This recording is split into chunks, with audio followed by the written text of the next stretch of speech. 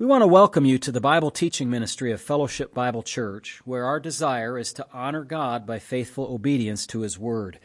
If you want to understand the Bible better, please continue to listen as Pastor Matt Postiff explains and applies the biblical text one verse at a time.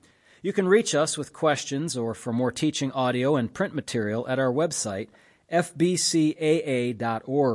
You can also watch our services live at fbcaa.org/live.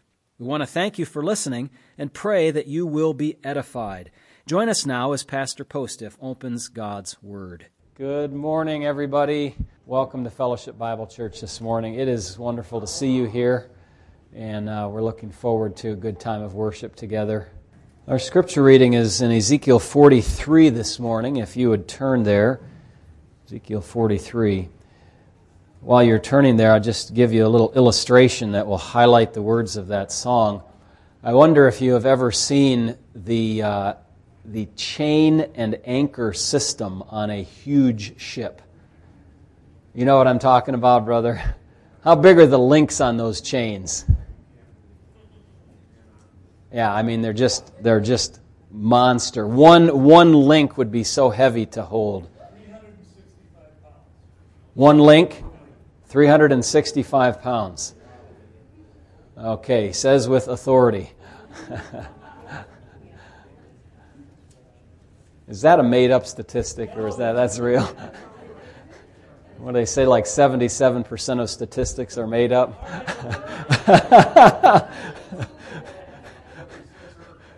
76 aren't.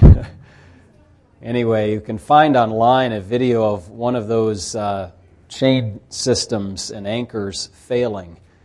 There's some kind of brake system or something on the system that rolls up the chain. And if you've seen this particular video, actually a couple of them I've seen, it just goes out of control, and the chain is just ripping out of the system as quickly as the anchor can drop towards the bottom of the ocean. And it overheats the bearing system, and then it causes a fire, and it's all just crazy. I mean, it's so dangerous to think about. You have a spiritual anchor that will never fail like that. Never fail like that. And it will always bear the seeming strain between you and God. It only seems that way, my friends. But God has promised that none that are saved will ever be lost. And so that anchor system will never, ever fail. Let's turn to Ezekiel 43. And I'm looking forward to reading this with you this morning. As I reviewed it earlier this week, I thought it would be an encouraging and challenging passage for us. Let's see what's here. Afterward, he brought me to the gate that faces toward the east, and behold, the glory of the God of Israel came from the way of the east. His voice was like the sound of many waters, and the earth shone with His glory. It was like the appearance of the vision which I saw when I came to destroy the city, that is, when He came to prophesy about the destruction.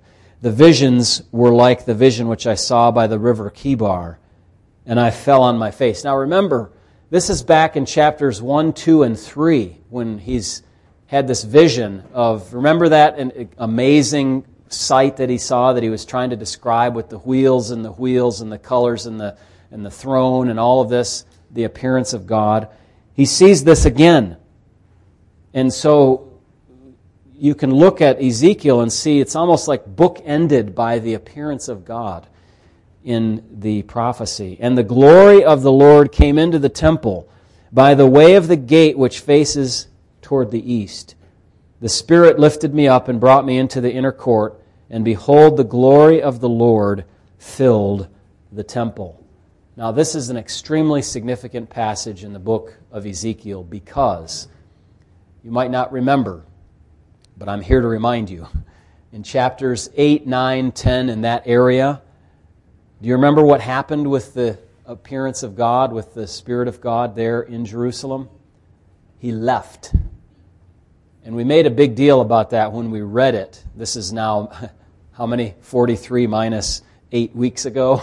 That many weeks and months ago that we read this. And we saw the Spirit of God leaving the temple, bit by bit. He went to the threshold of the door and then out farther to the eastern side of the city over the Mount of Olives, and then he just left. Because the people of Israel had been disobedient. And now Ezekiel is prophesying to his people, the Spirit of God, the presence of God will come back to you. He will come back to this place, but it's not going to be like it was before. And we're going to see about this as we continue to read on. But it's going to be a much different location where he comes. He left the temple. The temple then was destroyed by Nebuchadnezzar and armies in 587 BC. And he's going to return to this newly constructed temple. And you recall we've been reading in chapters 40, 41, 42 about the construction of this, the design of it. You know, not the construction per se, but the architecture of it rather. And he's going to come back to this kind of situation. And so we continue in verse number 6. Then I heard him speaking to me from the temple while a man stood beside me. And he said to me, Son of man, this is the place of my throne and the place of the soles of my feet, where I will dwell in the midst of the children of Israel forever. No more shall the house of Israel defile my holy name, nor their kings by their harlotry, or with the carcasses of their kings on their high places. When they set their threshold by my threshold, and their doorpost by my doorpost, with a wall between them and me, they defiled my holy name by the abominations which they committed. Therefore I have consumed them in my anger. Now let them put their harlotry and their carcasses of their kings far away from me, and I will dwell in their midst forever. So this is the kind of thing that the people of Israel were missing. The people of Judah, the people of the whole nation were missing because they had defiled the temple and defiled their way with God. And Ezekiel is doing, I think, two things. Really, it's almost shaming them in recognizing what they had lost the opportunity to have, and then also helping them look forward to a future time when they would have it once again and be an encouragement to those people who were among them yet who were godly. Verse 10, Son of man, describe the temple to the house of Israel. Here it is. That they may be ashamed of their iniquities, and let them measure the pattern. And if they are ashamed of all that they have done, make known to them the design of the temple and its arrangement, its exits and its entrances, its entire design, and all its ordinances, all its forms, and all its laws. Write it down in their sight so that they may keep its whole design and all its ordinance and perform them. This is the law of the temple. The whole area surrounding the mountaintop is most holy. Behold, this is the law of the temple. So when we were reading 40 and 41, 42, and all those architectural specifications, and we were saying, what in the world is this? And this is boring us out of our skulls and all of that. The Bible is telling us when they read that, they were to be ashamed of their sins because the temple, the glory of that temple that God was showing them was going to far exceed the glory of anything they had before, and they botched it. They blew it. Verse 13, these are the measurements of the altar in cubits. So now he's going to go to the dimensions of the altar. And again, these are shame-inducing kind of measurements. These are challenging the people of Israel, and they should remind us too of any area in our lives where we have sinned and have departed from our God. The cubit, he says there is 1 cubit and a handbreadth. I take that to be the royal cubit, so it's longer than you typically think of the elbow to the hand as the cubit, but it's another handbreadth long, like say 4 inches. I don't know if that's exact, 3.5, whatever, on top of that. So it's a little bit of a longer cubit. But in any case, the base 1 cubit high and 1 cubit wide with the rim all around its edge of 1 span. This is the height of the altar. From the base on the ground to the lower ledge, 2 cubits, the width of the ledge 1 cubit. From the smaller ledge to the larger ledge, 4 cubits, and the width of the ledge 1 cubit. The altar hearth is 4 cubits high with 4 horns extending upward from the hearth. The altar hearth is 12 cubits long, 12 wide, square at its 4 corners. The ledge 14 cubits long and 14 wide on its 4 sides with a rim of a half a cubit around it, its base 1 cubit all around, and its steps face toward the east. Now, you can get caught up in the dimensions of that and forget the bigger picture that there is an altar he's talking about. And what do you do on an altar? You make sacrifices on the altar. And so this has been much maligned. That is to say, the plain literal interpretation of this has been much maligned because people will say, well, what do you mean there's going to be sacrifices again? If this is a future prophetic context, then absolutely yes, and it is. There will be sacrifices again.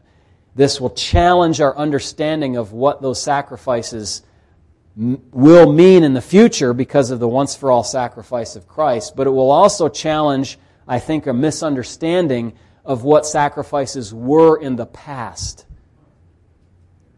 Sacrifices in the past, listen, never saved anybody. So sacrifices in the future do not impinge upon the work of Christ because they don't save anybody either. Right? These were a teaching tool. These were a way of dealing with sin and criminal activity in the Old Testament kingdom and the payment that was necessary for that, an instructional tool pointing to Christ. But the blood of bulls and goats could never take away sin. By the repetition of those things, constant reminder was made, but never was there full atonement. And so when we read this, how can I say this? I don't let this bother me at all because God knows what God's doing. And if I'm misunderstanding it, it's not a problem in God. It must be a problem with me. So I've got to figure out, okay, how does that change my understanding? See, some people think, well, they were saved by doing animal sacrifices in the Old Testament. Well, tell that to Abraham when it says Abraham believed God and it was accounted to him for righteousness. There was not an animal sacrifice that saved any single soul ever. Those were expressions of faith, expressions of obedience, certainly. Just like going to church never saves anybody. But you better be here. It's an expression of faith and it's an expression of obedience. Yes? Isn't it? That's right. So we have our own, system, if you will, of things that God has asked us to do in this age, different than what they had in the past, and He will yet again ask in the future. We carry on. I'm getting carried away here, actually. I've got to keep reading, okay? Consecrating the altar now. In verse 18, He said to me, Son of man, thus says the Lord God, these are the ordinances for the altar on the day when it is made, for sacrificing burnt offerings on it and for sprinkling blood on it. There it is. You shall give a young bull for a sin offering to the priests, the Levites, who are of the seed of Zadok, who approached me to minister to me, says the Lord God. You shall take some of its blood and put it on the four horns of the altar, on the four corners of the ledge, and on the rim around it. Thus you shall cleanse it and make atonement for it. Then you shall also take a bull of the sin offering and burn it on in the appointed place of the temple outside the sanctuary. On the second day you shall offer a kid of the goats without blemish for a sin offering, and they shall cleanse the altar as they cleansed it with the bull. When you have finished cleansing it, you shall offer a young bull without blemish and a ram from the flock without blemish. When you offer them before the Lord, the priests shall throw salt on them, and they will offer them up as a burnt offering to the Lord. Every day for 7 days you shall prepare a goat for a sin offering. They shall also prepare a young bull and a ram from the flock, both without blemish. 7 days they shall make atonement for the altar and purify it and so consecrate it. When these days are over, it shall be on the 8th day and thereafter that the priest shall offer your burnt offerings and your peace offerings on the altar. I will accept you, says the Lord God. So there are consecrating offerings, and then after it's prepared, it's just ongoing offerings again. Isn't that amazing? Well, we'll look more at that another time when we have an opportunity to read some more, but not for now. So God bless the reading of His Word this morning. We believe today that God has ordained for us to look at the 4th chapter of the book of Jonah as we come near to the end of this short series in the book. Jonah is going to get the ribbons tied on his lesson today. God teaches Jonah, I'm sure among other things, but this is one that it is right to be concerned even for evil people. Jonah had a second chance from God, as you recall. Nineveh also had what we might call a second chance. God illuminated them to the need of their souls through the preaching of a destroying judgment that would come upon them if they did not respond favorably and repent. And so somewhat paradoxically, and this is one of the marvels of God's wisdom, God used the preaching of destruction as an act of mercy on the souls of these people. Many of you may have experienced a similar kind of thing in your lives when you heard the message of punishment for sin and said, I cannot go there. I must leave that behind and go somewhere else. And so you responded in repentance. We also learned in chapter 3 how the Ninevites made good use of that opportunity to forestall judgment, and God saw their 180-degree turn and relented from the disaster that He had promised, but this raised some hard feelings in Jonah. Chapter 4, verse 1. But it displeased Jonah exceedingly, and he became angry. So he prayed to the Lord and said, Lord, was not this what I said when I was still in my country? Therefore I fled previously to Tarshish, for I know that you are a gracious and merciful God, slow to anger and abundant in loving kindness, one who relents from doing harm. Therefore now, O Lord, please take my life from me, for it is better for me to die than to live. Verse 4, Then the Lord said, Is it right for you to be angry? So Jonah went out of the city and sat on the east side of the city. You might as well say he went out there to sulk. There he made himself a shelter and sat under it in the shade, that he might see what would become of the city. And the Lord God prepared a plant and made it come up over Jonah.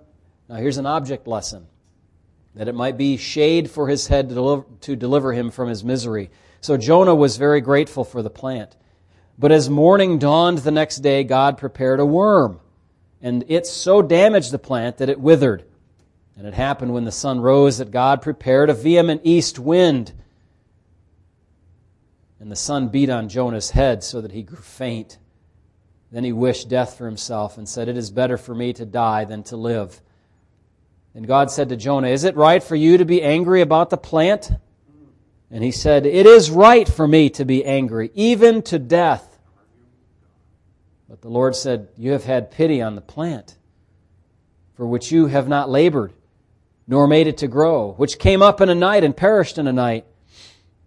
And should I not pity Nineveh, that great city, in which are more than 120,000 persons who cannot discern between their right hand and their left, and much livestock?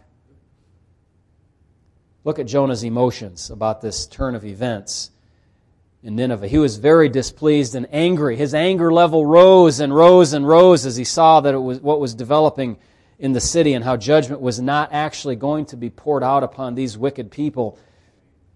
We looked at all the history of the Ninevites. We looked at why he would feel this way, and we know that the evil that yet they would accomplish and do, and you can read other books in the Scriptures and see this. You can see in Isaiah, you can read Nahum and these different places. But what exactly was Jonah mad about? First of all, that the people of Nineveh had repented. They shouldn't have done that. That makes me mad, he says, Evidently, his thought was that it was not right for them to have an opportunity to repent, nor to actually do repent. What about you, Jonah? What about you? What about us? Secondly, he was angry about God relenting from the disaster. He felt they deserved it because they were so wicked. Nineveh was evil, he knew. And if you read the Hebrew text, it's almost shocking what it says. It says, it's put in English here in a way that kind of masks a little bit how the parallel is, but Nineveh was evil, right? We got that. He says it was exceedingly evil in Jonah's sight, basically, is what it means. It was like an excessive evil that to Jonah that they were not being punished, which means that Jonah basically thinks it is evil of God not to judge them. What a turnabout this is. Nineveh was in fact evil and did deserve judgment for what they did. But so is every sinful person in every city and every civilization. But now he's saying, instead of Nineveh being evil, he's saying God is. That's what people do when they get angry with God, isn't it? God can't do that. I know better than God. Now, was Jonah upset, perhaps, and some have speculated this, that his record as a prophet would be damaged? You know, he just went into a city and prophesied judgment. Now the judgment's not going to come. How do you tell what a false prophet is? Well, if he prophesies something and then his prophecy doesn't come to pass. So he'd be guilty of a false prophecy and thus discredited as a man of God. But we alluded in our last study to a reason why that explanation is not accurate. And that's because of the implicit condition attached to the 40 days and then judgment proclamation. Remember, we said that this is not a contradiction in God. Like he said, okay, you're going to be judged. And then later on, God changes his mind because of some unforeseen circumstance. Oh, they actually repented. Oops, I didn't think of that. No, he doesn't operate that way at all. Look at Jeremiah, by the way, Jeremiah 36 for an illustration of this. Jeremiah in chapter 36. In verse 1. Now it came to pass in the 4th year of Jehoiakim, the son of Josiah, the king of Judah, that this word came to Jeremiah from the Lord, saying, Take a scroll of a book and write on it all the words that I have spoken to you against Israel, against Judah, and against all the nations, from the day I spoke to you, from the days of Josiah, even to this day. It may be, so that's interesting, number one, he's telling Jeremiah, to put everything down in a book. And we're actually looking at it here. Actually, the second edition, if you will. You'll see why if you continue to read this. But it may be that the house of Judah will hear all the adversities which I purpose to bring upon them, okay, like 40 days and then judgment, that everyone may turn from his evil way, that I may forgive their iniquity and their sin. You see that? Why did God write about all these judgments? To get them to repent. It was an act of mercy of God. Sending Jonah to the Ninevites, even though Jonah didn't want to go, was God's vehicle by which his mercy would be extended to them, even though it sounded like that's a poor way to show mercy by saying you're going to be judged. Well, sometimes that's all that people will listen to. That's all that they'll get. So Jonah was not angry that his record as a prophet would be damaged. There was a condition in that prophecy. And in fact, if you were to say, well, if you just kind of isolated your thinking to God's actions toward Nineveh, you would say, well, that's really nice, how he treats the Gentile people. But he treats his own people the exact same way. He told Nineveh, repent, or you're going to be destroyed, opportunity for repentance. They repented. He writes the whole book of Jeremiah. Opportunity for you people to repent. And the leaders in the nation read the book, and what did they do with it, Ann? They cut it off, scroll piece by piece, and threw it into the fire and burned it. And so God said to Jeremiah and to Baruch his scribe, you got to write it again. And add some more to it too, because they deserve it. Very bad situation there. But so God treats his people the same, the people of the Jews, just as well, just like the Gentile Ninevites. So go over this idea again. Jonah was mad that people repented. He was angry that God was merciful. Does that make sense? Is that logical? Are you ever angry about that sort of thing? It's entirely backwards.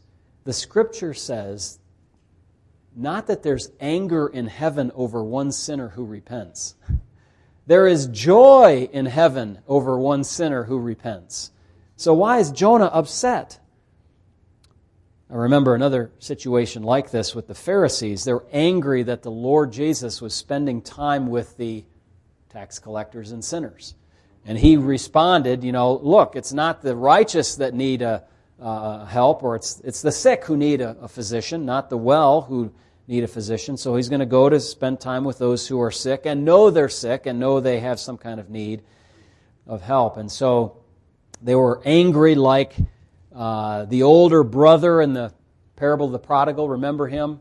Self-righteous fellow who thought he was so good, but he hadn't also repented of his sins. Luke 18 tells the story of a Pharisee who was self-congratulatory, basically standing at the temple praying to himself, but also the tax collector who cried out to God for mercy, and that tax collector was justified by his faith. The Pharisee was abased, not justified before God. Strangely, the Ninevites are like the tax collector in this parable, and Jonah is like the Pharisee.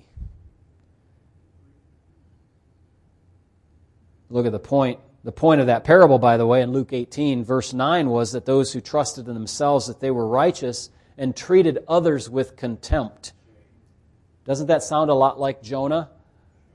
I almost could say he's kind of a Pharisaical prophet. Of course, before the Pharisees, came about. It's a long time in history before, but still. So Jonah's upset. So what does he do? Well, in verse 2 it says he prayed. Well, that much is okay. Good first instinct. But he's going to expose a huge embarrassment to his character here by what he says. He starts out by saying, "Was not this what I said when I was still in my country?" Basically, I knew this is what you were going to do, so it was useless for me to come here. This is where his repentance shows itself to be incomplete. He kind of repented, but now he's going back on it. Sometimes we waffle a little bit too, don't we? We repent and then we kind of pull back, and then we have to repent fully. God is teaching us something through Jonah, and let's try to learn it, get a little closer to that truth today, and be thankful that we can learn through the flawed experience of the prophet rather than learning the hard way ourselves. Much easier to learn this way. Now, before Jonah went to Nineveh in chapter 1, we don't have a record there of his motivation. We just said it was just disobedience. He just didn't listen to God. He didn't obey what God said. But he says what his motivation was here that gives us some insight. Now, when I'm reading Jonah chapter 1, maybe you've had this experience, ignoring chapter 4 for just a second, I often imagine the prophet being so disgusted at the Ninevites, perhaps fearful that he doesn't want to go there. He's revulsed by them. And perhaps there were elements of that present in his mind. But this gives us a more nuanced insight into what Jonah was thinking. Jonah's reasoning was this: because God is gracious and merciful, he would give the Ninevites an opportunity to respond favorably and withhold judgment. This judgment is so deserved by them that I'm going to make sure that they don't hear the message, so they can't repent, so they'll get what they deserve. Because God is gracious, I can't take any chances with God's grace that they'll actually respond. So I'm fleeing. So he thinks God should not say anything to them. Don't give them an opportunity to be converted. Let the time clock run out on mercy and finally pour out judgment in abundance. Now, Jonah he's right and he's wrong at the same time. How is he right? Well, if you look at Exodus chapter 34, you will see a well-known statement about God.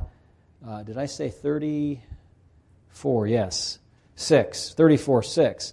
And the Lord, this is passing before Moses, passed before him and proclaimed, the Lord God, merciful and gracious, long-suffering and abounding in goodness and truth, keeping mercy for thousands, forgiving iniquity and transgression and sin, by no means clearing the guilty. He says, visiting the iniquity of the fathers upon the children and children's children to the third and fourth generations.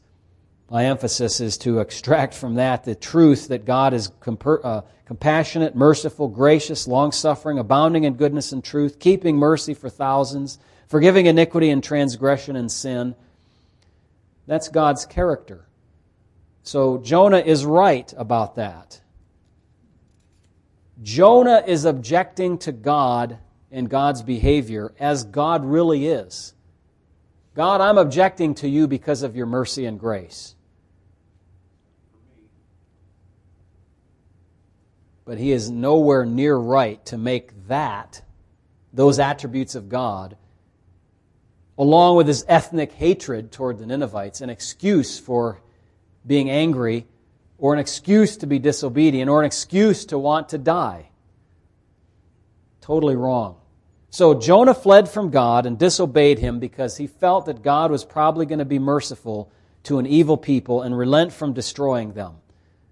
Again, I ask, what kind of logic is that? A person who has a character like God would rejoice that God was going to be merciful to others because that person himself has experienced the mercy of God. Isn't it true? When you've experienced mercy, you can appreciate how God can take the most vile of sinners and transform them by His grace into a new person, a new creation. And you don't get upset about it. Now, that's easy to say in the abstract. But what if that evil person is one who's done you wrong? Okay, put yourself in the hard place. Don't just say, well, Jonah, that's easy. Put yourself in the hard place in your mind and say, okay, that person has been evil toward me, and now he's repenting, and God has forgiven him. What does that mean for me? What do I do? So Jonah's thinking very sinfully here. You understand his situation. He's mad at God. He's upset that the Ninevites don't get what they deserve. I wonder if he's actually getting a little wobbly on his promise to God in chapter 2, where he said, I'm going to give you my sacrifices and complete my vows, and I'm going to give you thanksgiving. He's getting a little bit shaky here. What's he going to do about this? His promise to be thankful to God seems to be failing here. So Jonah prays that he would die. He's obviously depressed, we might say. You think? A touch of depression? But listen to me. This depression is entirely self-inflicted. And I would venture to say that a lot of times, I'm not going to put a percentage on it because the 77% of statistics are made up, okay? Many times, our depressions are self-inflicted because of our sin. So it can't be an escape hatch or an excuse. He selfishly created the circumstances in his own brain that made him mad, that made him feel badly. And those circumstances that he made in his own head were wrong. Wrong thinking led to a wrong conclusion, led to depression. Now notice, by the way, he did not desire to take his own life. Remember that? What did he say? God, take it from me. Kind of like Elijah, remember, back in 2 Kings? 2 Kings? 1 Kings? I always have to look it up. It's 2 Kings. Thank you. I always have to go turn there to find it. Chapter 18 and 19. But he didn't want to kill himself, okay? He knew self-murder was wrong, but he wanted God to take his life. It's better for me to die than to live. Wrong, wrong, wrong. Never think like that. It's better in this depressed state. He's not talking like Paul and saying, to go and be with Christ is far better, because Paul had that other pull. He had that upward tug, but he had that downward pull to earth and said, it's more needful for me to stay here and continue to minister, which, by the way, will mean more fruit for me. And so, remember we said that in Philippians when we looked at it in chapter 1, that, to go to be with God is good, to be with Christ, to stay here is good. I'm torn between two good things. Jonah didn't have that feeling about life and the opportunities that life provides. And I've tried to encourage people when I talk to them about this sort of thing. Think of what life provides, what God provides in life, the opportunities to express or experience His goodness, to be used of God, to be a minister for Him, to serve God, to do things that you enjoy doing. Lots of opportunities. So Jonah's wrong to think this way. His thoughts are not tempered by the reality of God's good gifts in life. Jonah's thoughts are motivated by pure selfishness. To continue to live, however, is to experience God's mercy and goodness, It's to learn and to grow. It's to be corrected of wrong thinking, to continue to live as all of those things. But to desire to cut that off is a sinful desire that would cut one short of many of God's blessings. Verse 4, God responds. Then the Lord said, "Is it right for you to be angry? Is it proper? Is it morally upright to think this way?" God is rebuking the prophet with this question. I was reading a commentary, and I had to look at it 2 or 3 times, and I still don't think I followed it, but the commentator said God is not rebuking the prophet. I wondered if it was a typo. He is rebuking the prophet, my friend. The question is rhetorical here. It makes, in effect, an assertion. It is wrong for you to be angry, Jonah. It begs, in a question form, it begs a response from the prophet, trying to engage him to think about his sinful logic. The question is repeated in verse number 9. Again, is it right for you to be angry about the plant? Same kind of question, slightly different context. So now God is going to give an object lesson to old Mr. Jonah. He went to the eastern outskirts of the city and set up shop there to see if what he thought was going to happen would in fact happen. Maybe he hoped God would destroy the city after all. Perhaps the city's repentance would be short-lived and God would go back to his original plan. Maybe they were fickle and this was not going to last. So he built a little shelter there and sat under its shade for a while to watch. God then improved his shady situation by creating a plant that grew over Jonah. This would take up some of the heat from the sun and provide further relief for him. And the Bible says, we read on here in verse number 6, he prepared the plant, made it grow up over Jonah that might be a shade. So Jonah was very grateful for the plant. He was very happy about this plant. This was great. I'm not sure, though, that he was directing his gratitude toward God for the plant. It was a blessing and it was from God, but did Jonah understand this? I was sharing with my family earlier this week, or last week now, that I had heard a report by a well-known secular doctor extolling the medical and mental value of gratitude. It's truly good for your health to be thankful, he was saying. Research-based stuff. Well, we could have told you that a while ago, like thousands of years ago. If we just follow the Scriptures, things would go well with us. What he missed, that doctor, was that the direction of the thanksgiving has to be toward the one who ultimately gives the gifts to us. He was kind of, the idea of, well, I'm thankful for this, write it in a journal, and then get that out when you're down or whatever. But thankful to whom for what? You're thankful for something, that's good. But thankful to whom? To the ether? To fate, Mother Earth, whatever? I mean, no, you have to be thankful to God.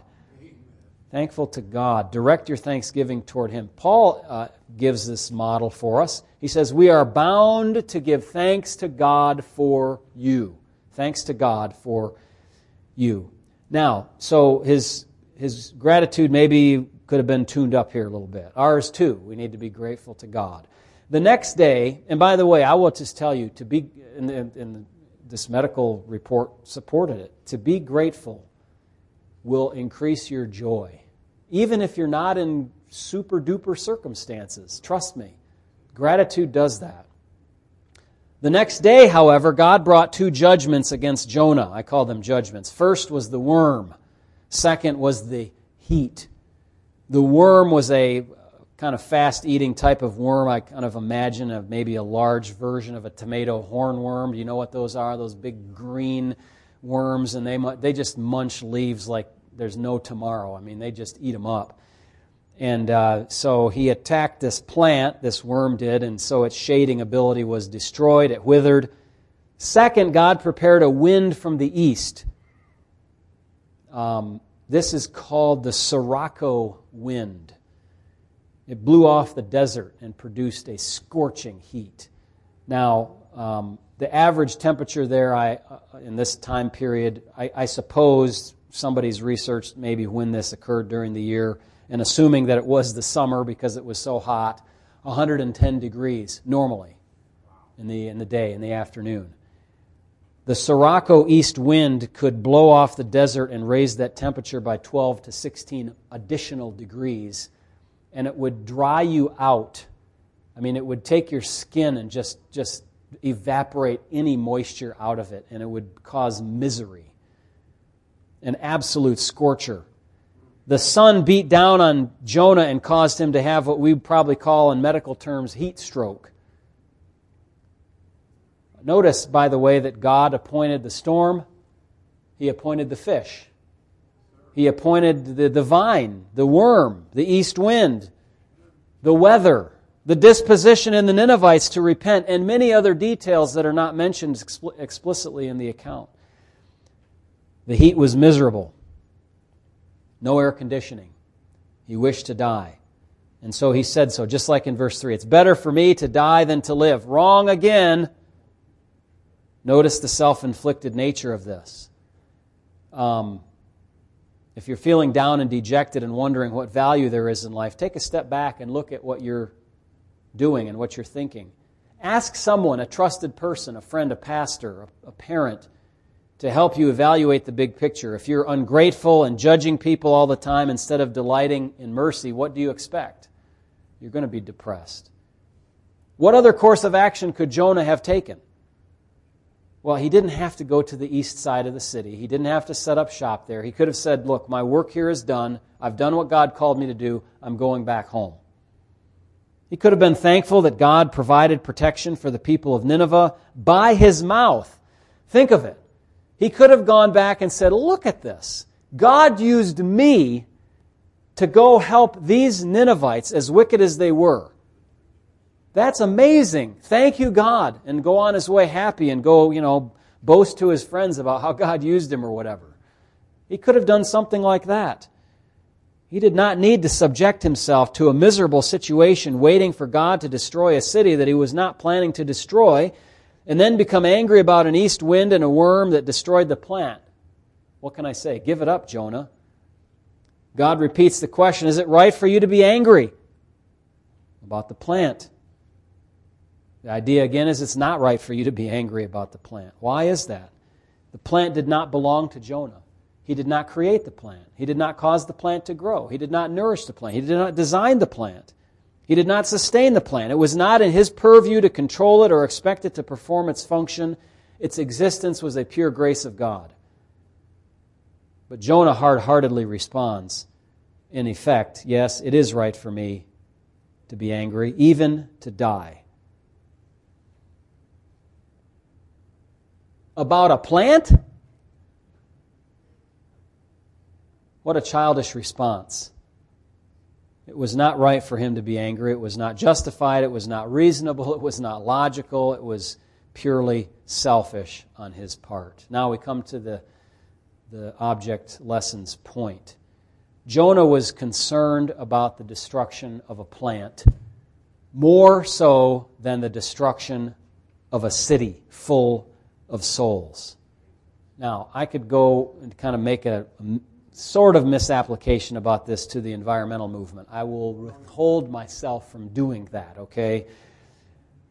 If he was concerned for the plant, why not be concerned as God was for the city and even for its animals? We had a question yesterday about the animals. Fascinating. Why does this text end much livestock at the end of the verse? God cares for animals. And by the way, righteous people care for animals too. Proverbs 12:10 says that the righteous regard the life of his animal, but the tender mercies of the wicked are cruel. Wanton destruction of any life is not what God nor his people do. Animals have an important place in God's creation. God's put them there for something. He's designed them, beautifully designed them, marvelously put them there for our enjoyment and for our use. We're stewards over the animals. But wanton destruction is not an attitude that God's people should have. God confronts Jonah because he had pity on the plant, a thing that he did not labor over or make grow. It lived for a day, it died the next day. It was of very little relative value compared to a human or to an animal even. But he did not have pity over a city of tens of thousands of souls. For neither the plant nor the city did Jonah work, create, cause it to flourish, etc. He had nothing to say over any of that because they were not his. They were God's. They belonged to God. In a similar manner, there was no human you created or caused to grow or cared for like God has done. If God decides to show mercy to that person, that's His prerogative. Who are you to be angry at God for what He decides to do in these matters? Now, the city of Nineveh was a great city because of its population. In it were more than 120,000 people, verse 11 says, who could not discern between the right hand and the left. And, of course, the many animals. Now, what does that mean, the right hand and their left? Well, most naturally, it seems to refer to young people who, if you ask them, show me your right hand, then, your other right, okay? Your military right, or whatever they called it, right? So they're, a 3-year-old, a 4-year-old, a 5-year-old, something young people that don't quite have it, together yet about right and left. It could also be a statement of moral condition. They don't understand the right from the left or the right from the wrong. And so there's a question that is raised here about the identification of these people. I take it to be more the younger people in the city. But that would mean that there's a total population of over 500,000 in the city. For Greater Nineveh, that may be realistic, but it's doubted by some because of the extent of the city geographically and archaeological information. So a number of others suggest that this number, 120,000, covers the entire population. Perhaps left and right refers to their moral cluelessness. But the Bible does not leave a lot of space for adults to be called morally clueless. We have been given in the image of God a basic sense of right and wrong. And so we know, for instance, that some of the things that Nineveh was doing were wrong. Murder and cruelty and torture and all of those sorts of things. They are morally culpable for their actions and without excuse before God. Let me invite you in your mind to make a contrast between Jonah and Abraham. Jonah was ready to wipe out 120,000 young people and maybe 500,000 souls. And Abraham says, God, perchance if there were 50 righteous people in Sodom, would you spare the city? 40, 30. Lord, don't be angry.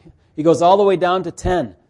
If there were 10. Now, there weren't 10, but God spared the ones who were out of that city, Sodom, before He rained fire and brimstone on it for their wickedness.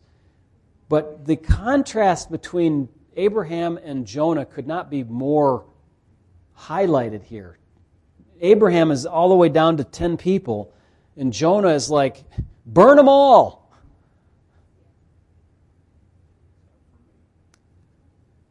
In the book of Jonah, God's rule over the world is exalted. He oversees the fish, the storm, the sirocco wind, the worm, the city, and everything else. He sovereignly gives mercy to whom He wills. Do you believe that? He shows mercy to whom He will show mercy, and whom He wills He hardens. That's Bible. That's plain old Bible. You might say, well, what do you mean? That's like the clay saying to the potter. Remember Paul's argument about that? We can't talk back to God. We have to take what He says at face value seriously and say, okay, if that's what God says, then I better get in line with that. He cares for the world's inhabitants. Get this. He takes no pleasure in the death of the wicked. He cares even for evil people. Our city, for example, I used as an illustration last week, remember, is not too far gone, is not worthy to just, wipe out all 123,000 souls and start over. He has compassion on people. We submit to God's rule. We don't deny His grace to people. But judgment is not postponed forever. Jonah needed to learn Matthew 7, verse 2 and James 2:13. Judgment without mercy is shown to the one who has shown no mercy. With the judgment that you use, it will be measured out to you again. So we better think about how we treat other people as if we don't like God's mercy. If you don't like God's mercy, don't take it for yourself. His own self-interest, Jonah's, should have taught him that, but he was not so concerned for others. So I close with this question this morning. As for you, do you have any Jonah-like tendencies towards lack of mercy? Do you have any Jonah-like tendencies to ignore the sovereignty of God over His own creation? This is His business. We're His servants to do His bidding, His will, not our will. May His be done. Let's pray. God, thank You for the book of Jonah and for the lessons that we've gleaned. I know there's more that we can and should say, but we certainly have gleaned a lot already. Father, may You take these things and weave them into our thinking and into our approach in life. And when we feel that our anger is rising against God, may we put a check, put a stop, and humble ourselves before You and receive thus Your grace, because we know that You abase those who exalt themselves and You exalt those who humble themselves. You give grace to the humble, and I pray that we will be that way. We don't understand everything. We don't know why You do everything the way You do, but help us to submit to that will. In Jesus' name, amen.